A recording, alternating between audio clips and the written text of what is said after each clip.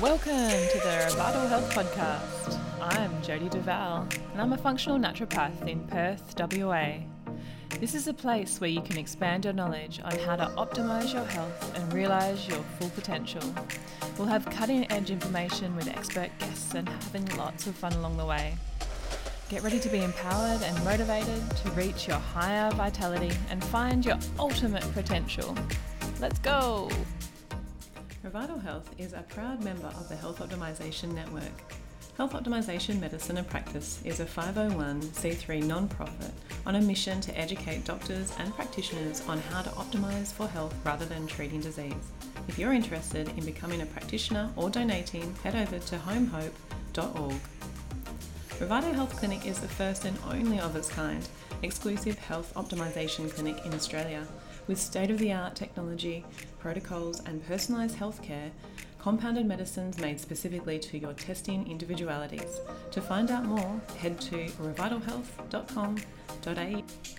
We are honoured today to have Dr. Susan Rossell join us for the world first Psychedelic Assisted Psychotherapy chat, as well as talking about Dr. Susan's immense experience in psychology.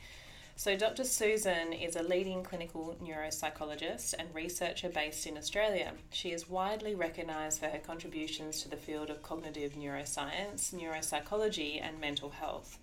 Dr. Rossell is currently a professor of cognitive neuropsychology and director of the Brain and Psychological Sciences Research Centre at Swinburne University of Technology in Melbourne. She completed her undergraduate degree at Monash University before obtaining her PhD in psychology from the University of Melbourne. Her research focuses on understanding the neural mechanisms that underlie mental health conditions such as schizophrenia, bipolar, and anxiety disorders. She has published numerous papers in peer-reviewed journals and has received several prestigious awards for her research, including the Australian Psychological Society's Early Career Research Award and the Who's Who in the World Lifetime Achievement Award. In addition to her research, Dr. Rossell is also heavily involved in clinical practice, and she has worked in both public and private hospitals providing neuropsychological assessments and interventions to individuals with a range of neurological and psychiatric conditions. She is a very highly respected figure with over 250 published research articles, and we had a fantastic chat with her. And with the up-and-coming legalisation of psilocybin and MDMA treatments, we really covered a lot in here. So we really hope you enjoy, and we hope that it gives you some really big insight into what's coming and what's so big in Australia. Right, welcome, Dr. Susan Rossell, and thank you so much for coming on for us and in the podcast here at Revital Health. And I really look forward to discussing the wide range of psychology that we've got to talk about today. Nice to meet you both. Thank you. And on a special treat for the listeners there, we've not ever had someone else aside at the Revital Health podcast here, but Ella Goff has joined us because of her interest and her studies and her almost completion of her psychology degree. So she is going to help me with some of the technical questions that I may not know about and so we can add to everyone's benefit the podcast here. So Dr. Susan, I love to ask and I love to see where and how, what drew you into the field of psychology and specifically now into your fields of research, because they're very, well, they're different to a lot of other psychology areas. Yeah, so I'm a cognitive neuropsychologist, so that's a really long mouthful. I'm very well aware. Basically means I'm quite a nerd. So I love psychology, but I also, really like the interaction with psychological processes and the brain, and really understanding where that biological input and driver of our psychological processes are. Why did I start? I mean, I was always interested in the brain when I was a kid, and I had people in my family have some quite profound brain disorders. And it was just one of those things in biology class that I just couldn't put down. I was constantly reading books on the brain. Why did I go into, I guess a lot of people ask me, why did I go into psychology and end up as a psychologist rather than, say, perhaps a neurologist if I'm interested in the brain, or a psychiatrist?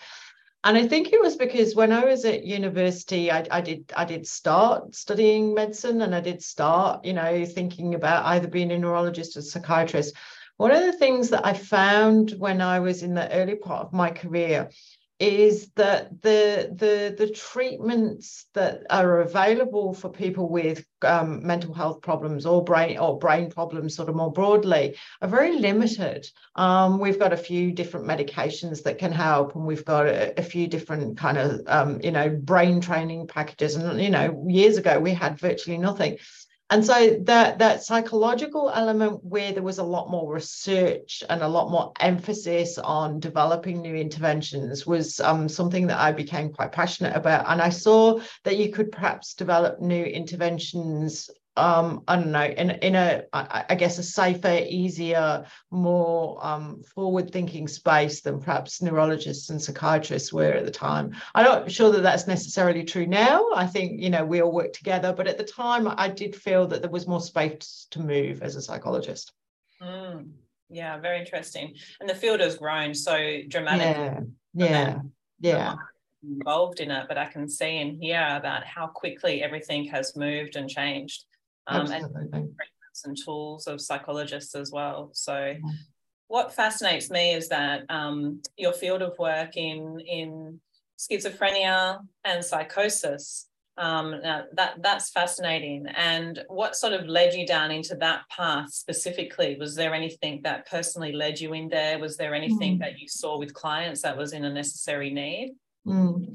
So I referred to family members that was unwell when I was a child. So I did have an uncle that had voices, that heard voices, and heard voices throughout my whole childhood. And my mum was very close, and it used to devastate the family. And when I had an opportunity to do my PhD with world-leading experts on the hearing voices phenomena, I really, grasped that with open arms, because it sort of was something that had affected my family, and something that I knew that we knew very little about at the time.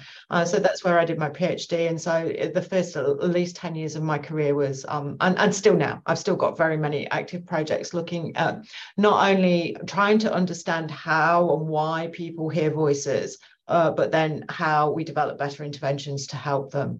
Through my PhD, I was one of the first people to show what brain regions were involved in voice hearing. And I mean, that might seem kind of quite like old news now. Like, of course, the brain is doing something when we're having these mental experiences.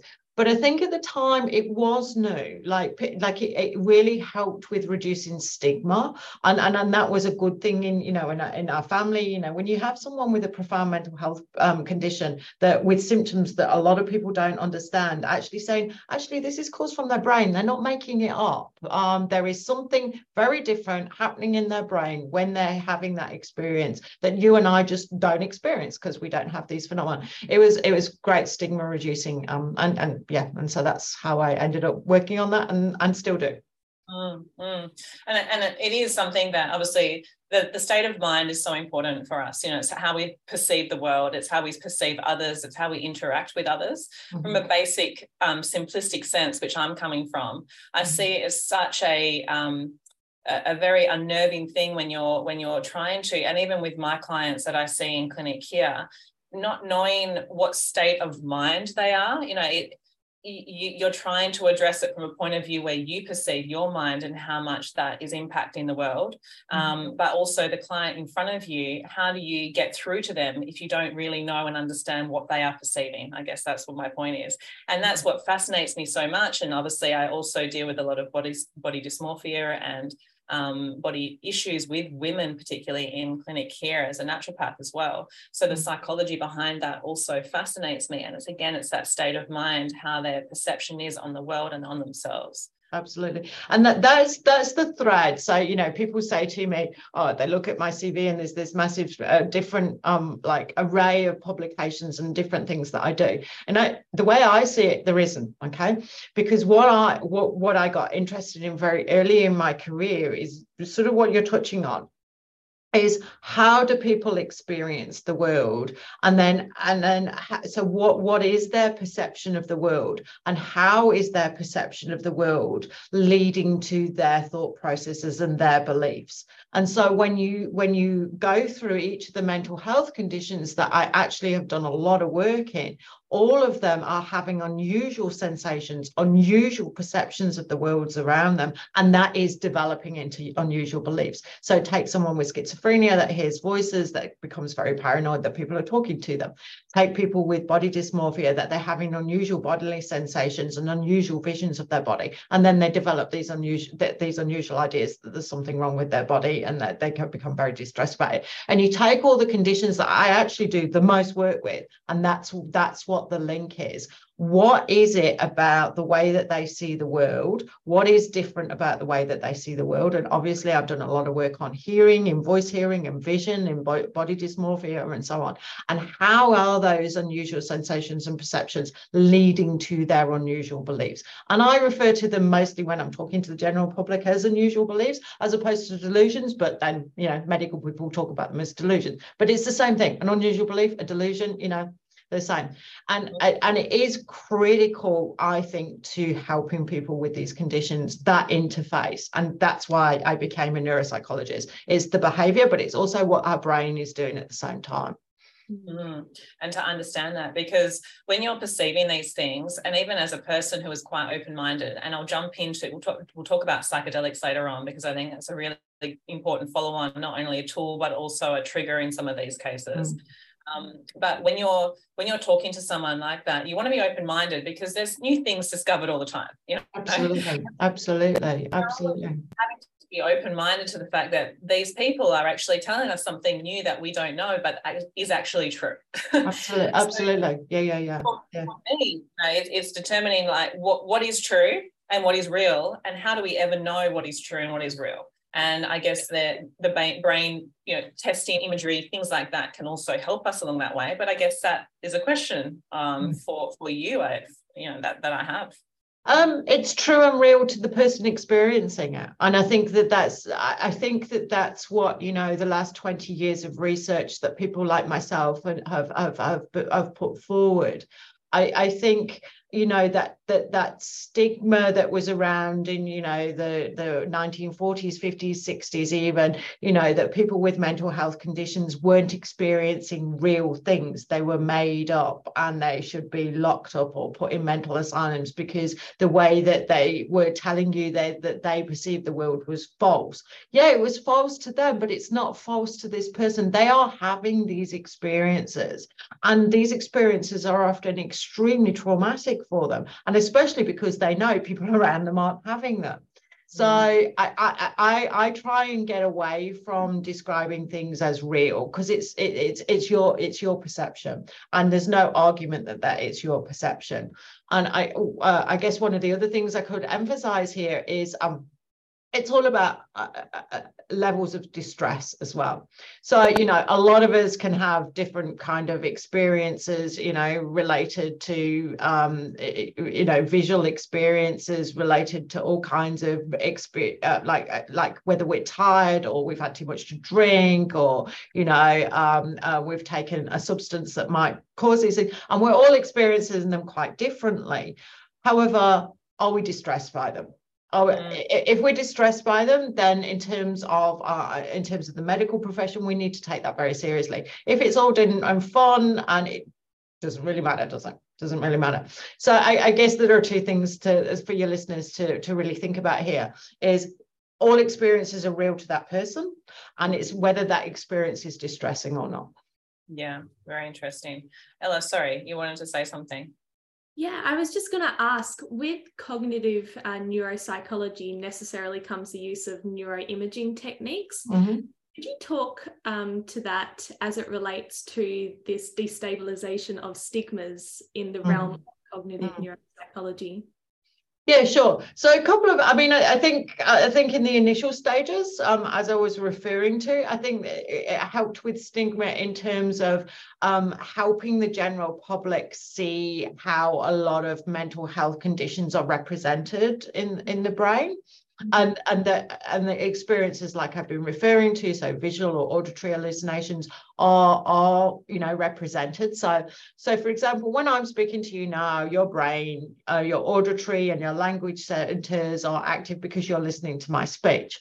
With people that have visual hallucinations or auditory hallucinations and they're in a room on their own and there is no sensation, they're having those same brain regions activated.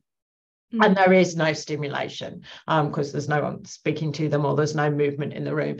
So I think that was a really crucial thing. As I say, the experiences are real to that person and their brain is doing something at the time. So I think that's a really a good example of reducing stigma. I think the other thing is, and even though we have had neuroimaging around for quite a long time now, good sort of 30, 40 years, I think in some ways it's been a little bit disappointing how much we use that in terms of diagnosis of mental health conditions. I think it's been really good with diagnosis of neurological conditions, so things like dementias, tumours, strokes. I think it's been amazing. Mental health conditions, it's actually been incredibly disappointing. And do you know why? Because the brain is extremely complex and we still are working out how the brain represents mental health conditions as complete disorders. As phenomena like hallucinations, we do have quite a big understanding. So there's still a way to go, but I think that answers your question. Absolutely, thank you. And it's interesting how for depression, for example, it could be due to a whole host of reasons, but when we don't look at the brain per se, we are missing the whether it could be due to a lesion or whether That's it's right. Yeah. So when we're talking about any mental health condition, one of the sort of there's a number of factors that we tick off when we're trying to understand what's led someone to this mental health condition. We're trying to tick off biological influences. So is there something obviously wrong with the brain? Is there a lesion? Is there something obviously wrong with any kind of metabolic or physiological process in the brain, in the body, sorry. So biological processes. Then we look at psychological processes, and we also look at social and environmental. So as clinicians, that's what we do when we're diagnosing people with mental health conditions. And like you say, biology is critical to mental health conditions. So Susan, with the talking on that in terms of what can cause or what can lead to, is there sort of a broad spectrum of like percentage of this causes this and the percentage of this, or it occurs from trauma-based starts, or is there substance abuse? Is there sort of a wide range of things that you could sort of put into boxes? I hate to do that, but is there certain things that you look at? I would not like to give percentages, but all of the things that you have said. So biology, all sorts of physiology, genetics, brain problems, we look at all of them. In terms of environmental influences, we look at things like trauma and culture and family background. And then psychological processes, sort of drug abuse sits across sort of both of those. So have you abused your body, and not only abused your body with alcohol and substances, but sometimes have you abused your body? Have you been not eaten enough, or eaten too much, or eaten bad food, or what have you put in your body that might have actually lead to serious long-term side effects? I know when people go and see mental health professionals, we don't have very long sometimes to do diagnostic assessments, but we are trying to review all of those different features to come up with, I guess, a formulation as to why you have those mental health symptoms that are sitting in front of us. Yeah, as you said before, it's so complex. The body is so complex, and even when we've got clients in front of us, you know, we don't deal as such with the mental health. It's another component of health that we need to, you know, adhere to and look at. And there's a cellular component to that. There's a mitochondria. There's deficiencies. There's toxicities. You know, you can very basically look at all that, but you know, how do you, you know, you've got to build some sort of plan with that. And obviously all the tools and techniques on top of it can help them progress into either remission or support, and then, you know, full recovery after that. So, you know, systematically, I like to move through it a little bit more, but obviously bring in any new research or anything else that you wanted to mention through. But where are we looking at for specifically these schizophrenic, psychosis, even body dysmorphia, or any of these perception changes? How is recovery fared for these people? And obviously it is so dependent on what is going on in each person's life and what they're willing and able to do. But your experience with this. Yeah, a lot to unpack in that question, so I'll unpack a little of, you know, different segments of it. So I guess firstly what we do when we are presented with someone with one of the disorders that I work with is there are some standard interventions that do work for some people. And so you referred to percentages earlier, and this is a percentage I feel quite comfortable talking about. So about a third of the people that come through any clinic door with any kind of mental health condition, it doesn't matter whether it's schizophrenia or body dysmorphia or depression or bipolar disorder or OCD, or about a third do seem to get better with the treatments that we have available for us at the moment. About a third have a fluctuating course, so sometimes they work and sometimes they relapse and we need to tweak them, and so they're fluctuating and we're constantly trying to manage that. And then a third don't get better at all with the tools that we have at the moment. And so it's really those second two groups that people like myself are really working very hard to try and design and find new interventions for. So part of the problem that we have in mental health, and have had for quite a long time, is that there has been no what we refer to as CNS, so central nervous system, drug development for mental health conditions for nearly 30 years now. The pharmaceutical companies all pulled out, and we have our standard toolbox of, we have some antidepressants and we have some antipsychotics and we have some anxiety related medications, but we're not going to get anything new. And I think that that's really critical when you're thinking about mental health, and for people to know there is no like miracle brand new medication coming out for mental health disorders at the moment. Yeah. So what people like myself have been interested in is finding new interventions, and it can be new interventions across anything. So believe me, we've looked at, you know, yoga and mindfulness and acupuncture and nutraceuticals. And then one of the things that I know you want to talk to me about is taking interventions or products or compounds or whatever you want to call them from other walks of life that have had some success. So one of the projects at the moment is I actually have been taking insulin, which we know treats diabetes, but to actually treat people with cognitive issues, because insulin increases glucose in the brain and it makes you think clearly. So trying to take medications or from other walks of life and use them with mental health conditions in very unique and sort of clever ways. And that's where the psychedelics world came from, because we're so short of these novel new pharmaceuticals coming down the track. We're having to think outside the box. That's so fascinating. So on that, with the pharmaceuticals, you know, in your opinion, and you may not be able to comment on this, but obviously, from a pharmaceutical perspective, when we look at it, there are certain side effects with some pharmaceuticals. Mm-hmm. You know, so obviously there's going to be side effects with psychedelics as well. Mm-hmm. But in your opinion, is there going to be less side effects or more positive outcomes from what you've seen already with some of these other fringe treatments? Very difficult to say. Okay, so I mean, this is one of the reasons why we talk about a third as well. So a third of people take, you know, what we refer to as gold standard mental health interventions, whether it's with you know, an antidepressant or an antipsychotic, and they get better and they don't have a massive side effect profile and just, you know, on their way. Yes, they may need to take whatever medication we prescribe for them for the next 30 years, but it just seems to work for them. And I think it's one of the things you refer to. Everyone's physiology is different, and we're still trying to understand that. Yeah. So, and I think that this comes back to your actual question that you're asking me. Is there a massive side effect profile from psychedelics? The answer is no, but watch this space.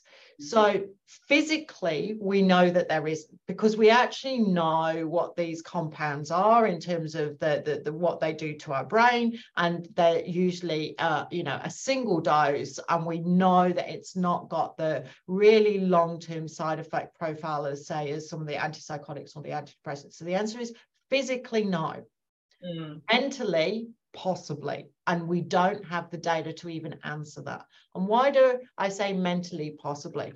So when you think about taking a psychedelic, it causes a profound experience. It causes us to completely dissociate from the reality that we know. So me talking to you now, you know, I get visual disturbances. I might have out-of-body experiences. I might not feel myself. I might feel really uncomfortable or anxious, or a whole palm of things.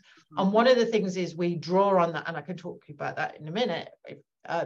We draw on that experience to help people work through some of their issues. But we don't know whether the trauma and the dissociation and the hallucinations long-term are actually going to have mental health problems, like a trauma, or like it. So some people talk about it as bad trip. You know, are these bad trips going to cause mental health problems down the line? We don't know. Okay, interesting. So Ella, you wanted to say? Just to tepid the waters of the realm of psychedelics before we fully go into it. Dr. Susan, you've talked before about how psychedelics activate the serotonergic pathway, not the dopaminergic pathway, so therefore typically not leading to substance dependence. But is there a tolerance or a risk of tolerance when using psilocybin? Yes. Well, we also don't know that, you see, because, you know, I guess, I mean, we've got some anecdotal evidence that there are people out there in the general public, you know, that have had access to magic mushrooms for, you know, 20, 30 years in their garden, and they take them all the time. And they say that it's really good for their mental health and it makes them feel really well. And they seem, you know, they don't seem to have any obvious mental health or neurological problems. But I mean, what are we talking about here is quite complex, because we don't know what the potency of the magic mushrooms that grow in their garden is. And we do know what the potency of I guess the synthesized tablets and capsules that we're using in medical research or in clinical research at the moment is. And we haven't had people use lots of them, because we're still treading our toes in the water, really trying to understand what the positive and then also what the potential negative effects of these compounds are. Like, we've got some initial extremely positive data, but you know, it's with like any compound, and you know, if you look in the cancer area, you know, you have to tread carefully. Maybe not cancer, because cancer is a little bit kind of like one of those areas that's a bit controversial anyway, because usually if you're treating cancer, they're going to die. So often a side effect profile with cancer medication is actually more accepted. Say, for example, we talk about the cardiovascular disorders. You know, we tread carefully. We don't want people to have more problems than they've got already. Yeah, absolutely. So I think we will dive in now, but I sort of wanted to set the tone a little bit for listeners, because obviously talking about it in a space where it's going to become a treatment option, possibly, and I'll let you dive into that for us in Australia as sort of a world leader for psilocybin. There are other psychedelics or psychedelic assisted therapies that are worldwide. I made my way to US end of last year, and there's ketamine, there's MDMA, there's a few other availabilities elsewhere in the world. And I know MDMA is going to be one of those considerations for Australia as well. Now, obviously, even when talking cannabis and CBD, which is now here and being prescribed by doctors, within that medicine, and all medicines, there is so much to that. There's the growth mechanism, there's the ability or the strength, as you alluded to, and looking at, obviously, how it's used, when it's used, the setting it's used in, how often, like there's so many things to be worked out. And obviously and then you've got the individual person who is going to respond differently, different age, different traumas. There is so much to it, which fascinates me, but also scares me for the fact that there is so much more research to be done, which is amazing. And this is why I was so excited to speak with you about it, because you're at the forefront of it. And it's honourable to really lead this searching for things to help people, which I love to do. So I honour that so much. So let's dive in and let's talk about, what is the next steps? When's it's coming here? What does that look like? And what's involved now? Okay. So let me firstly just tell you what psychedelic assisted psychotherapy is. I've sort of alluded to it. So when we're using these compounds, and like you said, there's ketamine, there's LSD, there's psilocybin, there's MDMA.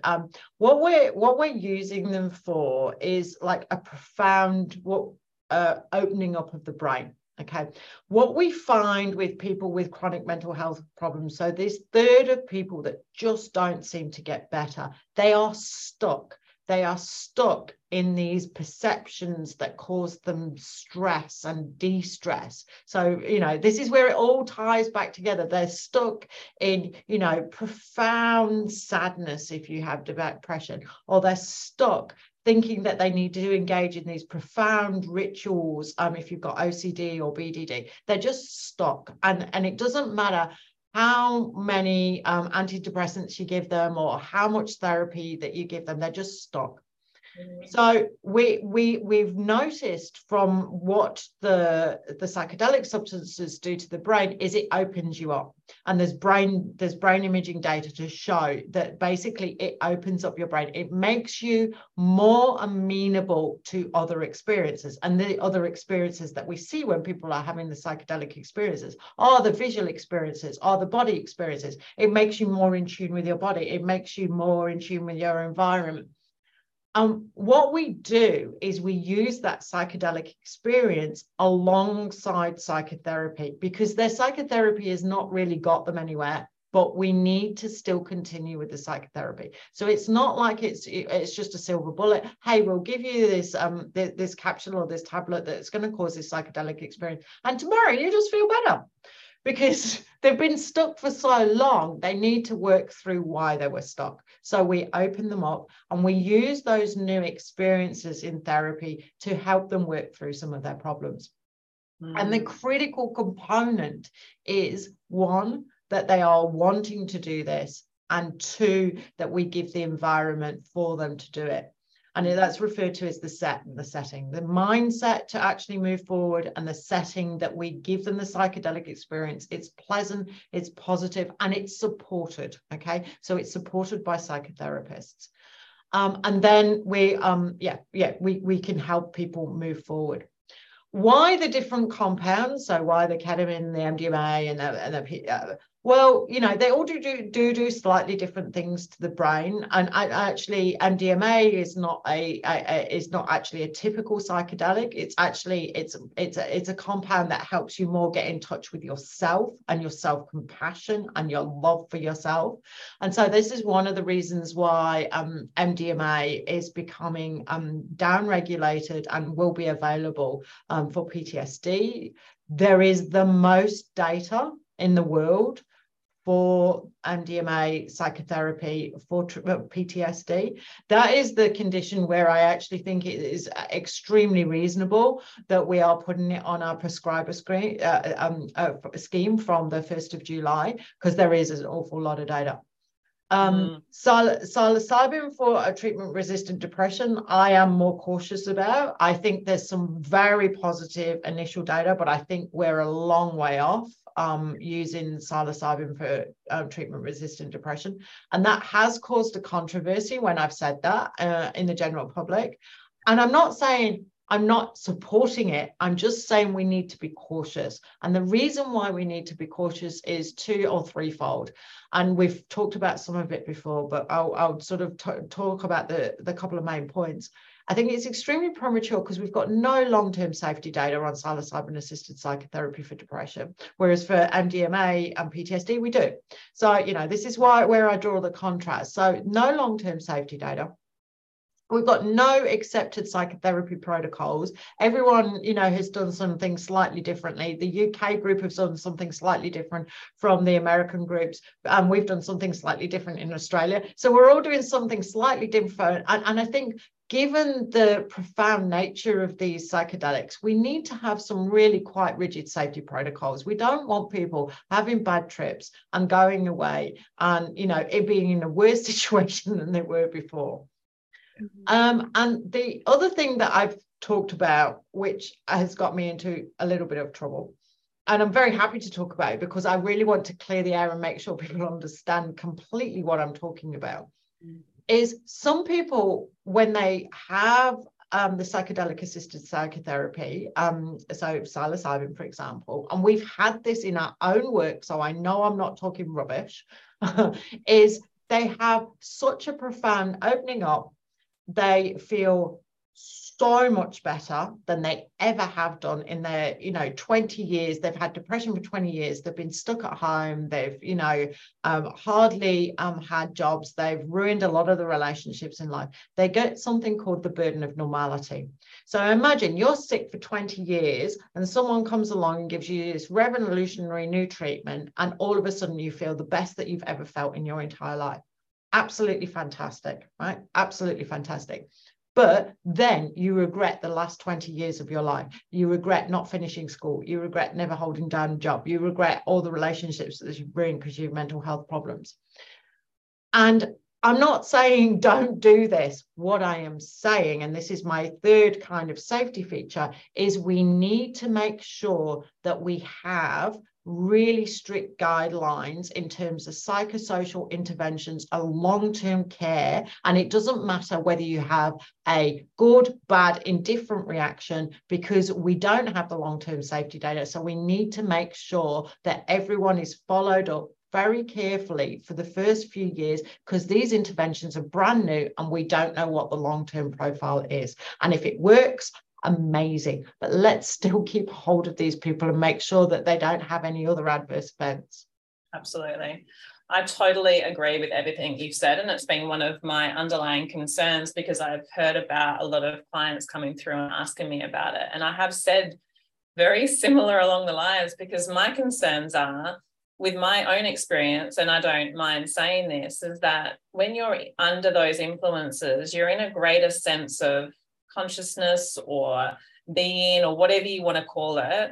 And when you contract back into the reality of the world, if you're not prepared or have done preparation of meditation and being, or increasing your ability to cope or quieten the mind in some way, then the ability to cope in everyday life becomes less. And I think that's what you're saying, is that you then obviously have a greater understanding of where you've messed up, but it's also a greater understanding of, like, I don't want to be here. I want to be there. That is the better place. So where I see it being is that there is, like you say, a very strict guideline of steps that either people need to make before they do big trips or big treatments, or as well as then lots and lots of follow-up support afterwards, so they can integrate so well. And that's what's missing in the underground world of this, is that people do these things, and that's why they have bad experiences, because there's no one watching them doing it properly and in a guided setting.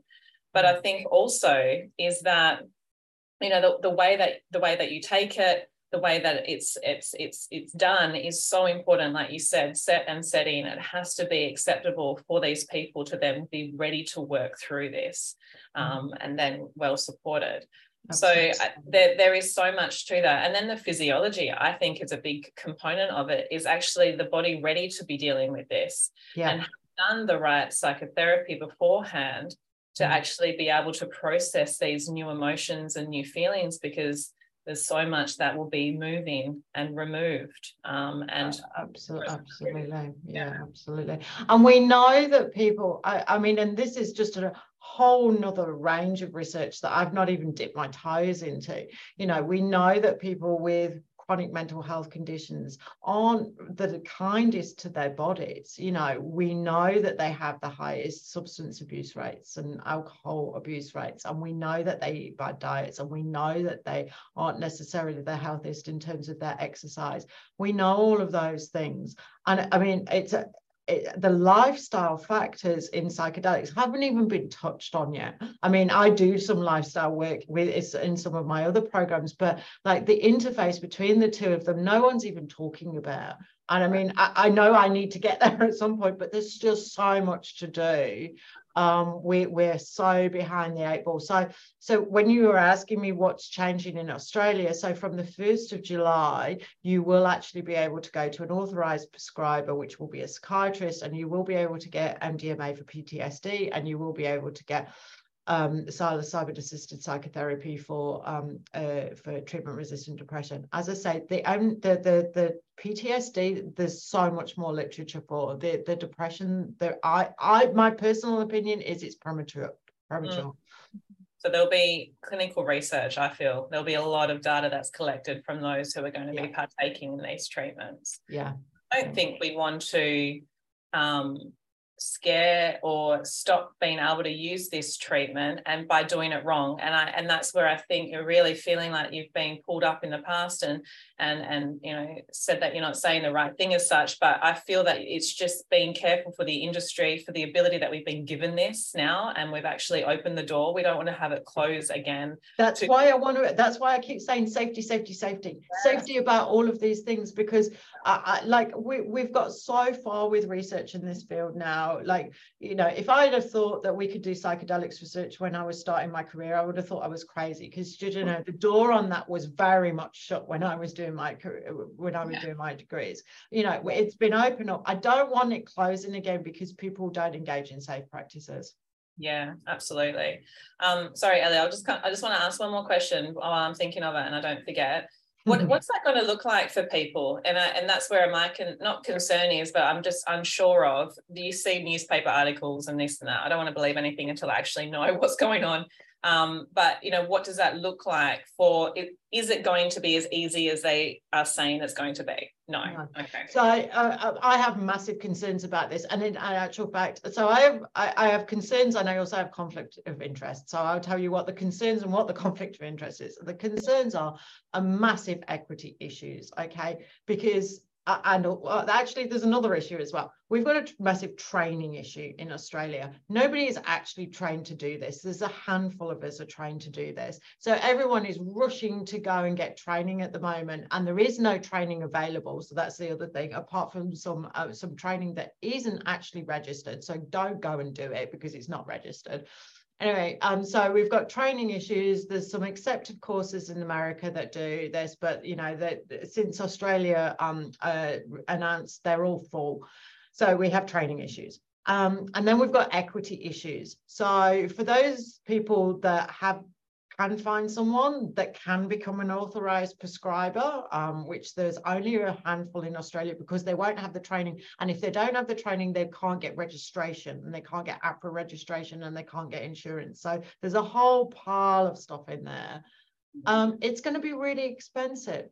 And it's going to be really expensive because there's a lot of clinician hours. So you think about, if I tell you what the standard course of treatment is, you can see how many clinician hours there are.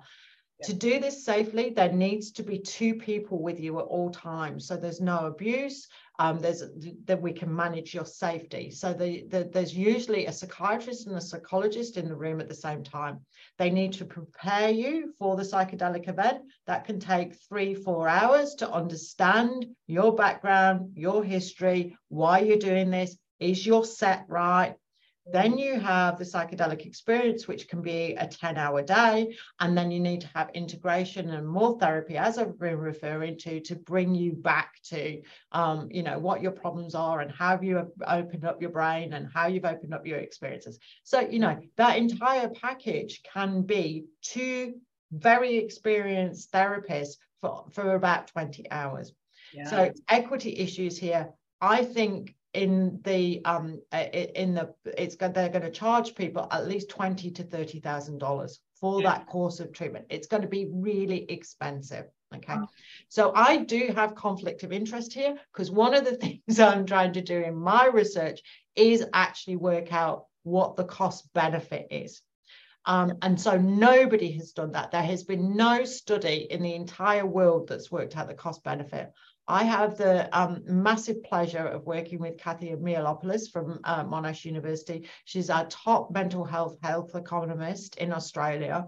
And she is going to be watching all of our clinical trials over the next few years. And she is doing this cost benefit analysis. So, and the reason why we're doing this cost benefit analysis is, if it is going to cost the general public $20,000, can we get this on the PBS? In the next few years, so it doesn't cost an individual person and it becomes more equitable. Because if the cost benefit says, yes, it will cost $20,000, which it will, but the benefit is X down the track of, you not needing to see a mental health professional, you staying well, you getting back in the workforce, then of course we've got a good argument for the PBS, to put it on the PBS scheme. But at the moment, nobody in the world has done that research. So I do have a conflict when I'm saying that, but I'm saying it because I would actually like it to be on the PBS and not just all in a whole pile of private clinics where most people with treatment-resistant depression aren't going to be able to afford it. No, absolutely. And that was where my initial concerns when I saw that number, and I was going to let you tell me because I didn't know if it was correct or not. Yeah. That initial number, I thought, well, no one who actually needs that, because most people with treatment-resistant depression don't work. They can't work. No. They can't afford that. So I'm very glad that you're doing the research to be able to, and I was sort of thinking, funding is going to be the only way to be able to get the beneficial, the sponsorship, the ability for these people to get seen. Wow. Yeah, that is incredible. So, obviously timing, there is so much there. So everything is moving too fast to actually get ourselves to the point where we need to be ready for this. They've given the date, but I don't think they're going to be ready for it until after. I don't know. I kind of, I've from when they made the announcement back in February, I've been talking, I talked to Norman Swan, and I've been on the ABC, and I've done podcasts here and podcasts there. And I'm just kind of like, well, at the same token, I also have a day job, and I'm just about to launch the biggest trial in Australia. And it's kind of like, well, the TGA didn't listen to experts in the first place. Actually, we've just got a paper about how they didn't listen to us and said that they were rushing. So, I can't do any more work than I currently do. There's no more hours in the week. So, I really hope we don't end up with egg on our face and we try and be shut down or something in the next few years because something's gone wrong. Because there are a lot of us going safety here, people. Yeah, to put the brakes on it a little bit so you have longevity in the field. Yeah. Ella, sorry, you wanted to say something a couple of times. That's okay. Yeah, I was just going to go back to what you were saying about safety. So just to hone in a bit on the treatment-resistant depression, is one of the factors that you're considering that perhaps has not been sufficiently researched how the drug interactions with your typical antidepressants that many treatment-resistant depression people are trialing, but also how that's interacting or differentially being metabolized by people who then try psychedelics. So is there any concerns for using psychedelics with people who are on antidepressants or Yeah. So one of the things that we have to do, and it is a safety, well, it's a safety and also it's an efficacy issue. So yes, there are drug relationships, and so some of the people in the UK looked at that very early when they first started experimenting with these interventions again. And one of the things that they suggested, for a number of different reasons, not only to get rid of the drug interactions, but also to improve the efficacy of the psychedelics, is to actually remove people from all their existing medications. Mm-hmm. So if you imagine that you're taking, say, an antidepressant, we know that has serotonergic effects. It fills all our serotonin receptors in our head. If you're then giving someone a psychedelic that acts on the same receptors, there's going to be no space for them. So what we do is we wean people off their medication for 6 weeks to allow their brain to return to what would be their resting state levels, and then we give them the psychedelic experience, which is different. The receptors, a different set of receptors that we're activating, but it does get rid of the drug interactions, which can cause safety problems, but it does mean that the psychedelics have a better chance of working. Yeah, there's still a risk, isn't there? Because when you are weaning people off the antidepressants, you've got to... yeah. And so this is another thing that I'm quite concerned about. So I'm not concerned that psychiatrists can wean people off their medications, because they do that all the time to change them from one to another. But, it's a long period of time. So usually when psychiatrists are changing people on the medications, it might be 2 weeks, but we're talking about a 6-week period here where we really need to make sure that these drugs are completely out of their system. And that's a lot of monitoring, and there's no safety guidelines how to do that at the moment. And whenever I talk about this in any public arena, I'm about safety, and it's a big problem at any point of the puzzle that we're trying to solve. Yes. Yeah. I guess each point of that safety needs to have that further data, but also needs to start to gain further data. So there's a little bit of that leeway. It's like more data there. Yeah. And a lot of people will speak from their own experience on the street, with these types of therapies, because lots of people have used them and have spoken openly out about them and how they have helped them. But they have done and been involved in it, but they've done the work beforehand. And like we were saying before, even the taking off the medication, there is going to be not only the 20 hours of the two of the clinicians being in there with them, but it's also the preamble. And like those who have come into this medicine on the black market, they've done a lot of work prior to actually even consider that or be open-minded enough to be into that. A lot of these people are going to come straight in, be offered this up, and they're like, I have no idea what this is, and then explaining to them about it. It's going to be very interesting to watch, and I can understand your frustrations. Thank you. So obviously there's so much more to talk about with that, but I think it would be very interesting to have another discussion with you after it's all kicked off to see where everything's lying in that. Are you going to be doing some of the treatments? You've done obviously the training, you're going to be head first into some of the treatments with people when it kicks the... So we've already got pilot studies, and we like you introduced at the beginning. I have led the way with some other colleagues in Australia. So we have done some pilot studies. We're about to launch the biggest study in Australia for treatment-resistant depression. We launched it on the 1st of February, but we're about to start enrolling for it in the next few weeks. I will certainly be with all my... One of the things I've always said, and it doesn't matter, I'm very senior now in terms of the research, but you have to stay grounded and you have to stay working with your team. So I've always been, jump in the deep end with everybody. I don't sit in my ivory tower and tell them what to do. So I'll be down there with them. Another question I have, and it may be a little bit of a difficult one to answer, but it was something that I considered in my mind. With these types of therapies, as you said, you've got a 20-hour session. You may not need sometimes multiple treatments, because sometimes people do feel like they can just have those treatments and then move through psychotherapy or psychology and counselling afterwards.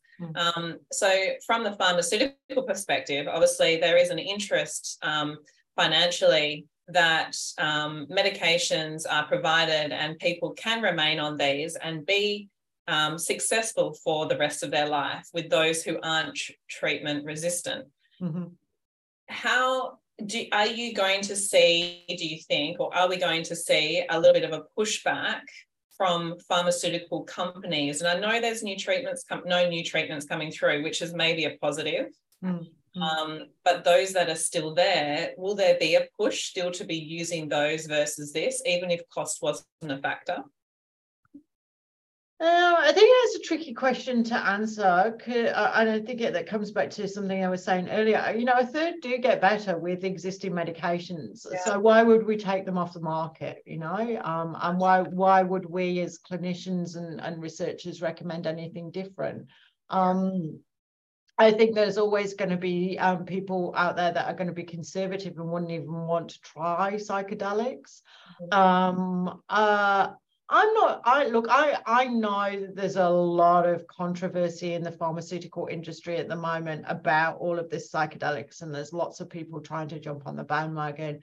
I don't know whether there'll be necessarily pushback about that. There could be, but I guess my takeaway point would be, as a mental health professional, we need as many tools as we possibly can do in our little toolbox because of individual differences. So not everything is going to work for everybody. So, traditional pharmaceuticals work for some people. I don't want to take that option away. Yeah, absolutely. So one other, I keep on saying one other, but on psilocybin, to finalize that, are you seeing any risks at all associated with anything like psychosis being induced by psilocybin? And is that something that is around the safety that you're considering? Yeah. So look, it's not recommended for people that have got a history of psychosis, and even if that psychosis is in the with people, so some people with very profound depression can get psychotic events, and so we in the industry have just blanketly said people have had psychosis, schizophrenia, psychotic experiences. We're just not going there. And I really do hope people stick with that and stay with that decision, because I think it is a safety issue. In terms of, when people do have that profound trip, and so they have those out-of-body experiences or visual hallucinations, so those psychotic-like experiences. I don't necessarily think that that's bad. In fact, people often talk about those kind of experiences as being really quite pivotal to the psychedelic experience and helping your brain open up to new experiences. Whether they cause any long-term problems, that's the issue I'm talking about with the long-term safety profile. I suspect, based on a couple of cases that we have seen, and that those kind of bad trips with profound kind of psychotic experiences, rather than leading to further psychotic experiences, which I don't see and I've not heard of, I think it could result in some trauma rather than more further psychosis. So bringing up a new thing to be dealing with. Yeah. Amazing. I'm very much aware of the time, Susan, and I want to respect that for you. So I want to bring it back to really simple, and I appreciate so much of what you're doing and your knowledge and really your time in that, what you have got on your plate right now. I really appreciate it. It's actually a lot. I've actually started to say no to most people now. I just looked at my diary the other week. I'm like, yeah, absolutely. But I understand how passionate you are about it. So it's beautiful to get it out to a wider audience and to get the correct information out to the right audience, because I think that's so pivotal where this is going to be taken. So to bring it back to simplicity, from a mental health perspective, what do you see as, say, the 3 or 5 most important things people can do generally, or even that you do daily, weekly, monthly, that is really important for our mental health? It's funny. So I was a little before I was well known for my psychedelics research. I actually was a little bit of a COVID ambassador, and I worked with the Victorian state government helping people with their mental health all throughout COVID, because we all know how much locked in our homes really influenced people's mental health. So I have got lots of blogs and websites and all sorts of things about what you can do at home. Okay. So number 1, get off your chair, exercise, people. You know, what's good for our body is good for our mind. And if we are stuck sitting in an armchair for days on end, it's not going to make us feel that good. So honor our body. So honor it in terms of number 1, exercise, but also honor it in terms of what we put inside it. Shit in, shit comes out. Let's just be colloquial. You know, if we put lots of crap in our body, we're not going to feel that good either. And I am not telling people to not have the odd glass of wine and celebrate with our friends. I am not telling people not to have that chocolate because it looks really good some days. I'm just telling you not to do it all of the time. You know, be honorable to what is going inside of. The other thing is our relationships are really important to us, really important. They're important that we share with our friends and our colleagues, you know, our emotions. Don't, you know, it's always difficult when we are starting to feel, I guess, sad or notice unusual things in our environment. But having the support of people that you love you increases your oxytocin and increases your self-compassion. So making sure that we have those really important relationships in our lives. And if we're in toxic relationships, get out of them. So importance of people around you, I really emphasize. And then if on top of when you have honored your body and you've been exercising and you've eaten the right things and you've put the right things inside your body and you've shared with your friends, your colleagues and people that are important around you, and if you're still not feeling good, go see a mental health professional. Yeah. Wow. All new respect for you. And I love that you said all that. And thank you so much for doing that work during COVID, because there's been a huge rise that I've noticed in my clinic of mental health and difficulties associated with that. So, and I feel like a broken record saying exactly those 3 things, and then because it's like, are you exercising? Are you eating right? Yeah, you can have fun. Talking? Vitamin D is another one. Vitamin D. I mean, if you're exercising, you're going outside, so you're getting the vitamin D. Vitamin D is so important for your mental health. I couldn't say it like so much. Vitamin D is so important. So get outside. And most people I see, and most people other practitioners are seeing, and you probably do too, are all deficient. Yeah, absolutely. People are deficient all the time. And, you know, and then there's all the sun safety things. So a lot of people put way too much sun cream on when they go outside, and so they're not getting that vitamin D. Absolutely. Well, I appreciate that. And thank you so much. That's a perfect closing. Now, how can people support you? And I always like to add this, and as a researcher though, you know, obviously it's a little bit tricky for people to, you know, follow you in certain places and that sort of thing. But how can we help? How can our listeners help you? So I have a profile on Twitter and LinkedIn, and I constantly looking for research participants to do our studies. We have some really important work ongoing constantly. We have studies where we're investigating novel interventions for body dysmorphia, novel interventions for schizophrenia and depression. And it's not just psychedelics. We're looking across the board. You know, we really need to think about lifestyle factors. We really need to think about all novel nutraceuticals as well as the psychedelics. So if you follow my Twitter, you'll see what we need help with. Incredible. That's an easy one. Incredible. And we'll put the link to that there so everyone can find you as well on the notes. Thank you so much. I appreciate your time, and good luck with everything, and we'll be watching. Thank you. Thank you very much. So appreciate your time today. Thank you. I will very much look forward to seeing the podcast and other things that you guys have been doing. It's wonderful. Thanks. Thank you so much. Thank you. Thank you. Bye. Thanks for listening to the Revital Health podcast. We hope you enjoyed this episode. follow us on Instagram and Facebook at Revital Health, as well as our website revitalhealth.com.au for upcoming podcasts, workshops and speaking events. Find out about specials happening in the clinic and all the show notes and links mentioned in the podcast. Please remember that this information discussed here is general information and is not intended to diagnose or treat individuals.